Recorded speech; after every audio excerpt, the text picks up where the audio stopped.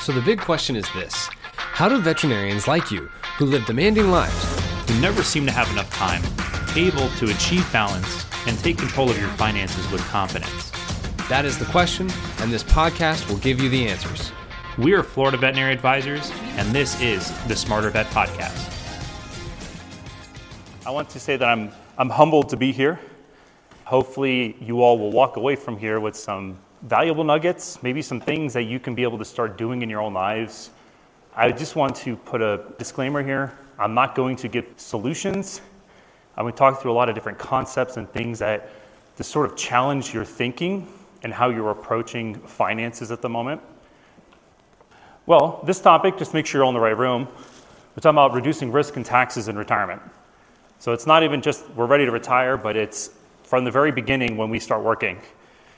Give you a little background. This is Theodore. This is my Maltipoo. He is the reason why I'm in vet med, why I work with veterinarians. I love animals. It's been something my wife always tells me I have an obsessive behavior.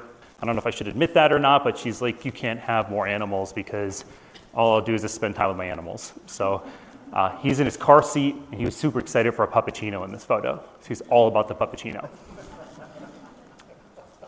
Every person that's in here right now, you'd all agree with this to some degree. Finances is not your forte. That's probably why you're here. You're like, I'm good at veterinary medicine, I'm good at being a technician, but finances is not me. So what we want to do is make things easy for people to understand, make decisions, and feel very confident, have clarity about what they're doing. So what I'm going to talk about today, there's two different types of savings, okay? The first savings is what we call the savings to spend, and then there's savings for your plan. And what I really want to focus on is that we want to talk about what are we doing for savings for your plan. Now let me give you a little context about what I mean by that. Savings for your plan is eventually at some point we all are going to have the choice to not have to work forever. That's what we're ultimately after. They usually call it financial independence. There's a combination of what they call financial security and financial independence. They actually mean different things. But then there's people that will save money, and let's just say they dump it in their bank account, and then 12 months later they put it down for a house, they go buy a car, they go on vacations. That's savings to spend. And I want to purely talk about what are we doing savings for your plan and to have the choice to not have to work forever. The first place that most people think about where they save is retirement accounts. Why is that? Well, if I want to retire, I should probably put them in retirement accounts, right? Retirement accounts actually became a super big thing back in the 1970s through the Internal Revenue Act there's a Tax Revenue Act of 1978 is when the 401k was introduced. It went from a transition of where people had the ability to rely on the company for a pension to that we call defined benefit plans, to then the shift, and now they say, hey, you have to contribute for your own retirement. That actually has not helped a lot of people. They've pretty much have failed financially because, well, one, people are not saving enough, and then two, most people think that's where I should save my money. And especially when I've talked to a lot of business owners as well, they maybe put some money in their retirement accounts, and then a lot of their money is wrapped up with inside of their business. And that's just the two things that they have. And I want to walk a little bit more in detail about what are the things that we can be doing to create the separation and differentiation in our plan, okay? So where are you currently saving money? And let's define, there's three different categories the way we look at this. First one is what we call security money.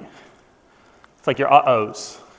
There is no real line in the sand for this. I had to create some kind of thought process that I thought worked. I always suggest people keep at least 3 months in cash for their expenses. So 3 months of expenses. Why 3 months? Is if you have well-funded long-term disability insurance, typically it will kick in after about 3 months. Most policies do.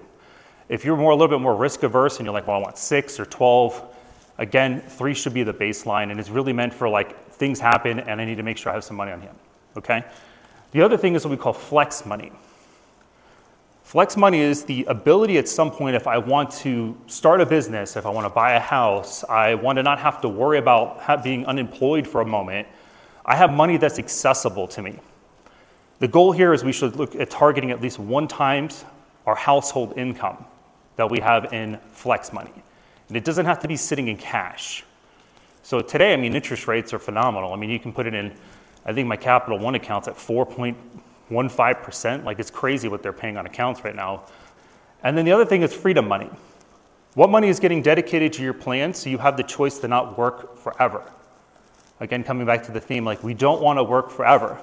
So how do we get to a part? Maybe you do want to keep working because you love what you do, I'll probably be 85 years old and still working because I just love what I do.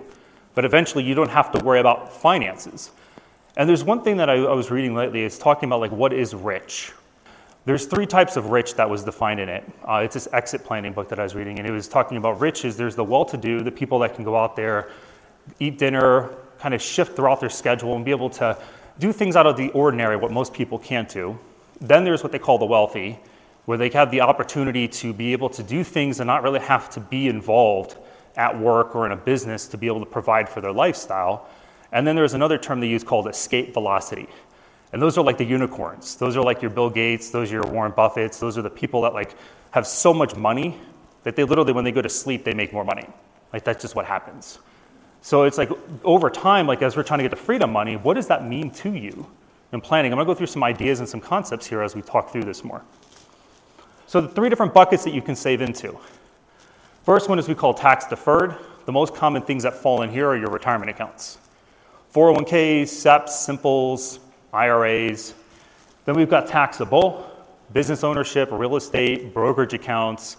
And then the other one we have here is tax advantaged, AKA tax-free, depending on the asset that you own. So 401k actually does come in the flavor where you can have a Roth on it. A lot of people look at me when they say this, they're like, what do you mean I can have a Roth? You mean a Roth IRA, right? No, I mean a Roth 401k. So you can actually have, if you work at a company or you own your own business, they can actually create that inside the plan so you can contribute up to the 401k maximum on an after-tax basis. So there is the option for that. There's government bonds, permanent life insurance, a lot of different options you have to do it. So let's talk about like what do each one of these have from a characteristic? How does it work? Tax deferred. Most people love it because they're like, well, I get some kind of tax savings right now. It's only a tax savings if when you go to take it back out later, you're at a lower income tax bracket. That's when it's considered tax savings. But if everything stays the same and you put it in there and you take it back out at the same tax rate, there is no tax savings. Taxes go up, you actually did reverse tax planning and actually had to pay more. So when it comes to it, it's based off of the marginal tax rate system. So when you take money back out of these accounts, you pay it based off of what your income tax is at that time. And then so like the goal is like, let's say I wanted to receive $100,000 of income. Depending on when you withdraw, let's say you're in a 30% effective tax rate. So the difference between marginal and effective, so if you ever look at the IRS, the way they calculate your taxes, they will look at bands of income and then they multiply it by a percentage and then total it all up. And when you take that total and divide it by your gross income, it gives you your effective tax rate. So you might be in a 35% tax bracket or a 27% tax bracket, but only pay 18% of your income in taxes. So if you look at your tax return from last year, take your taxes, divide it by your gross income, and you'll see what I mean by that. In this circumstance, if I was at 30%, I would need to pull $142,000 from my retirement account to get $100,000 after taxes. So like an example here, so I have a paycheck, I contribute $10,000 into it. I don't pay any taxes on when I put money into it. When I take money back out, so give you just an idea, if I take that $10,000 out, a lot of people will say, well, I have $10,000 in my retirement account, but realistically, $3,000 of that is owed to the IRS. So when you get your 401k statement and it shows you have $1 million, it does not mean you have $1 million, unless it's a Roth. If it's a Roth 401k, then yes. Traditional, no.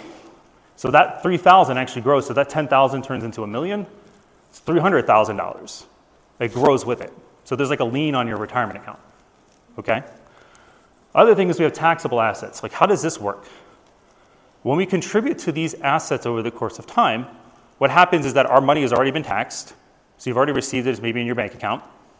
You put it into a business, you put it in a real estate, you put it in a brokerage account. And what happens is as you take money from it, and this one's a little bit more complex, and I'm gonna go through an example in a second, is that when you take the interest from whatever that asset produces, so like the business, every time you get income from it, you pay income tax. You take interest from a stock or a dividend in that given year, you pay income tax on it. But if it grows and you sell it and is beyond a year, you pay capital gains. And that can make a huge difference between what you pay in taxes over the course of time. So for an example, let's say that all of the money that I had was 20% capital gains is what I was paying, not income tax. I can withdraw $125,000 and get $100,000. I saved myself, what is that? About $17,000 in taxes. So an example here is if I take money, I invest in $100,000, As I earn dividends, let's say every year I earn 10% on that. This is just an example. It doesn't mean you can earn 10% every year. But hypothetically, let's say we could. $7,000 of that would be your money, and $3,000 that would go to the IRS because you pay income tax on it if it's less than 12 months. And then beyond that, let's say your money grew to $200,000. You put $100,000 in there, it grew to $200,000. That means $100,000 of that would be taxed when you go to sell it. Don't forget to visit our website and sign up for our newsletter. By subscribing, you'll be the first to know about upcoming race-approved CE webinars, podcast releases, short presentations, and articles that we publish. Make sure to like us on Facebook, follow us on LinkedIn, and subscribe to our YouTube channel. CJ Burnett and Tom Seco are registered representatives and financial advisors of Park Avenue Securities, LLC, and financial representatives of the Guardian Life Insurance Company of America, New York, New York. CJ Burnett's and Tom Seco's California licenses are 0K79676 and 0K80141, respectively. Security products and advisory services are offered through Park Avenue Securities, LLC, a registered broker-dealer, investment advisor, member of FINRA and the SIPC, and a wholly owned subsidiary of Guardian. Florida Veterinary Advisors is not an affiliate or subsidiary of Park Avenue Securities or Guardian. This podcast is for information purpose only. Guest speakers and their firms are not affiliated with or endorsed by Park Avenue Securities, Guardian, or Florida Veterinary Advisors, and opinions stated are their own. This material is intended for general use. By providing the content, Park Avenue Securities, LLC, and your financial representative are not undertaking to provide investment advice or make a recommendation for a specific individual or situation, or to otherwise act in a fiduciary capacity. All investments contain risk and may lose value. Past performance is not a guarantee of future results. The individuals associated with Florida Veterinary Advisors do not maintain specialized licenses or qualifications for the financial services provided to veterinary professionals. Florida Veterinary Advisors is not registered in any state or with the U.S. Securities and Exchange Commission as a registered investment advisor. 2023159-254 expires August 2025.